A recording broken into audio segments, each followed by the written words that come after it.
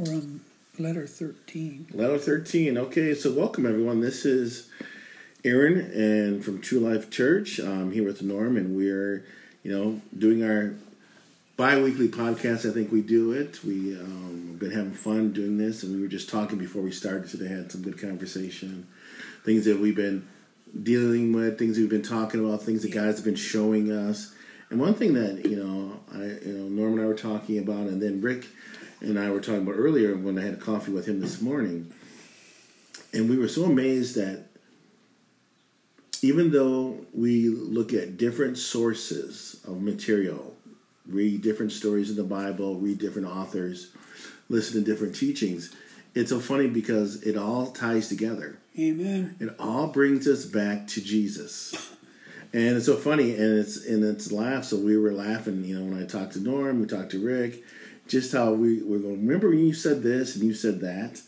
And it's just a reminder that God is working through all of us. Yes.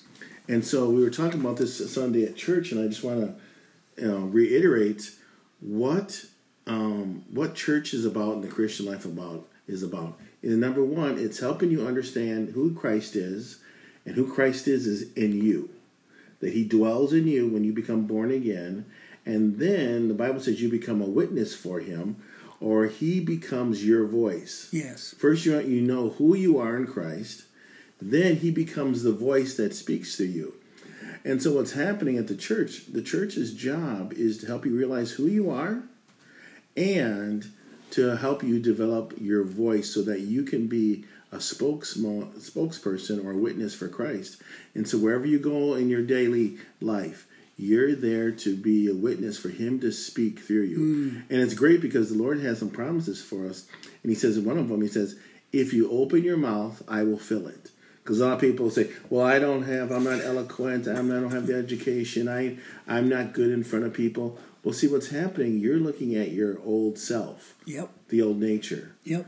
And the new nature is Christ. And he said, I will fill your mouth. So, here at True Life Church, the reason why we do these podcasts is to help you hear your voice, know who you are, and to be able to start using your voice. So Norm's going to be using his voice today, and he's going to be sharing, and God's going to be sharing through him. And it's here to inspire you, to encourage you, because Christ loves you. He dwells in you. And next thing he wants to do is speak through you. So with that, we're going to hit Psalm 119 and go from there. Well, good morning, everyone, and thank you for joining us, as Pastor said. We have been in Psalm 119, and just as a very quick review, there are 22 segments of 8 verses each in this psalm, which is 176 verses in its entirety. And accordingly, there are, of these 22 segments, there's a letter of the Hebrew alphabet assigned to each one of those, starting with the first letter, Aleph, and ending with the last one, Tav. Today we're on the 13th segment of 8 verses, the number 13 letter of the Hebrew alphabet is M-E-M, or Mem. It has a numerical value of 40. And if you just think for just a second, 40. How many years was Moses in Egypt before he left after he had slain the Egyptian person? He was there for 40 years. 40 years, yeah. And then his next 40 years, he was out in the wilderness, so to speak, with his father-in-law and those kinds of things. And then the last 40 years, he was going back and delivering the Hebrew children. So 40 is a very significant number. And I looked up what it means from a standpoint of the Hebrew understanding. It's a period of testing. So, again, 40. Well, Moses was on Mount Sinai for 40 days with the Lord. Jesus was in the wilderness for 40 days. For 40 days, yeah. 40 days he had nothing to eat.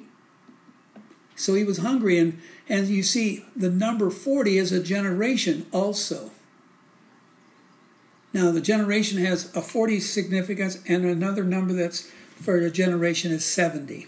40 years, 70 years. But it also, this letter, Mem, has a picture like a wave of water. In fact, I'll show Aaron the car, but it looks like a big old wave coming crashing in. I don't know if anybody's ever been to the North Shore of Hawaii. I have been. Unfortunately, I wasn't, or fortunately, however you want to look at it, I wasn't there when the big waves were coming in, and that's usually in February of each year, where the waves are 40, 50 feet high. Oh my gosh. But that's what that image looks like to a degree. It looks like a big wave crashing on the shore. Water. Well, water in the realm of the Bible is the Spirit. It's the Spirit of God, the water of God. It's the wisdom that springs forth. It's the truth of God. Jesus is the living water. Isn't that what he said? Yeah. Come, drink of me. I am the living water. That's what he told the woman at the well. I give you water that you'll never thirst again. She said, well, give it to me because I don't want to have to come to the well anymore. He says, well, I'm not talking about natural water. I'm talking about the water of the Spirit that flows from inner. It says, out of your innermost being flows the Spirit of God, the water of God. So let's get into these verses. We're going to be moving into verse 97 for our first one today. And I'll read it to you out of the Passion Translation, and then I'll give you my paraphrase on it. Verse 97 says, "Oh, how I love and treasure your law. Throughout the day I will fill my heart with its light." Interesting to me is that he says, I will fill my heart with its light. Jesus said, I am the light of the world. He said, I am that fountain of water that springs forth out of you. As we go through these and we give you the pictures of the images, I want you to see, as you hear the verses, see the image of the water, the Spirit of God flowing from himself into you and out of you, just like Pastor prayed, that we have a voice and we use our voice, or God uses our voice to speak wisdom, revelation, healing, life, all those good gifts from on high. I paraphrased it this way: the truth sets me free. Well, again, that's a mud out of a scripture. You shall know the truth, and the truth will set you free. Who is the truth? Jesus is the truth. That's what he said in his word. Verse 98. Again, Passion says, by considering your commands, I have an edge over my enemies, for I take seriously everything you say. I paraphrased it this way: your Spirit will direct me as I listen and as I observe. We have authority. God says, I have given you authority. Speak and take that authority. I have said, how does he say it in the word? He says, you have the ability to forgive those or whatever, or you have the ability not, just let it go. I don't know the exact wording I was trying to come up with, but anyway, listen and observe to what God's word says about who you are and about who he is and about the authority that he has given us to have dominion over all the enemy's works. Because it says, I have edge over my enemies, for I take seriously everything you say. Do you take seriously everything that God's word says? Well, that doesn't make sense to me. Maybe it doesn't. But God put the word there for a reason, and he wants you to allow him to bring light and revelation to that word so that you can thus then apply it as it needs to be in your life. Sometimes the application may be, I better not say anything. Yeah, it's so true. Remember when I talked to you about my next door neighbor? Yeah. We were talking about different things, and I just kept it in a very neutral place. I didn't want to argue with him. I didn't want to say, you're wrong, I'm right, I'm wrong, you're right. No, we just talked about different things, and as we were speaking, he said, I've never really thought about that way. So see, sometimes a word said brings light. Sometimes you don't say anything because that's the thing to do. Yeah. Verse 99, he says, you have given me more understanding than those who teach me, for I have absorbed your eye-opening revelation. We go to church and we listen to the sermon. And the sermon's a good sermon. An hour later, we have gone home and we're sitting down, and if someone said to you, what was the main point of the sermon today? Most of us have forgotten. But out of that, I think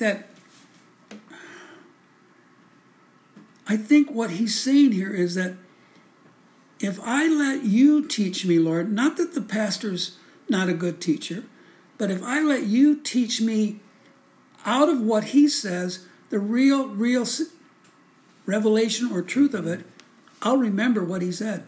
That's right. I'll remember what he said. But so often we hear it and it just goes right over the top of our heads. We don't open our ears and open our heart to really receive what he's saying. Mm-hmm. Whether it's the man in the pulpit or whether it's the Spirit of God who's talking to us as we're going through our daily life. Make sense? Yeah, it does. I said, paraphrase, as I ponder your word, I receive deep insight on how to walk daily. No, that's so true. I just interject something. I was thinking, the scripture finally went off in me this morning when I was thinking how the Bible says the Word of God separates the soul and the spirit. And I've always heard that scripture, and like Norm said, I'm going to, as I read scripture and do these things, but it hit me today that's why the scriptures, or like Norm was saying, they're so powerful because they help you separate soul and spirit. Because if you just stay with your soul and don't really know the difference, what happens is that your soul takes in a lot of information, a lot of stuff, it gets motivated the wrong way, and you don't know the difference. People always go, what's the difference between soul and spirit? When you hear the word of God and you act on it, that is what it means to be in the spirit. When the Bible says, by Jesus' stripes you're healed, when you go, I am healed because of what the scriptures say, that's when you are in the spirit. You're walking or living in the spirit. When it said, like Norm said in this little story about his next door neighbor, Norm chose to love him instead of trying to correct him or fix him. So he was where? When Norm chose to love him and talk to him, he was in the spirit. He could have gotten to the soul and went, well, you're wrong because the stats say this and they say this, and he could have really beat the man up with what he knew, but he didn't. He chose to be in the spirit, which was love. So every day we have an opportunity. When you hear Norm teaching on this subject right here, are you going to go in the spirit and go, this is what the Bible says, this is what I'm doing? Or are you going to get caught up into the soul and going, well, yeah, I don't know. I mean, that's his interpretation. I really don't get that. So I just thought I'd interject that. Thank you, sir. Verse 100. From the Passion, it says, you have graced me with more insight than the old sages, because I have not failed to walk in the light of your ways.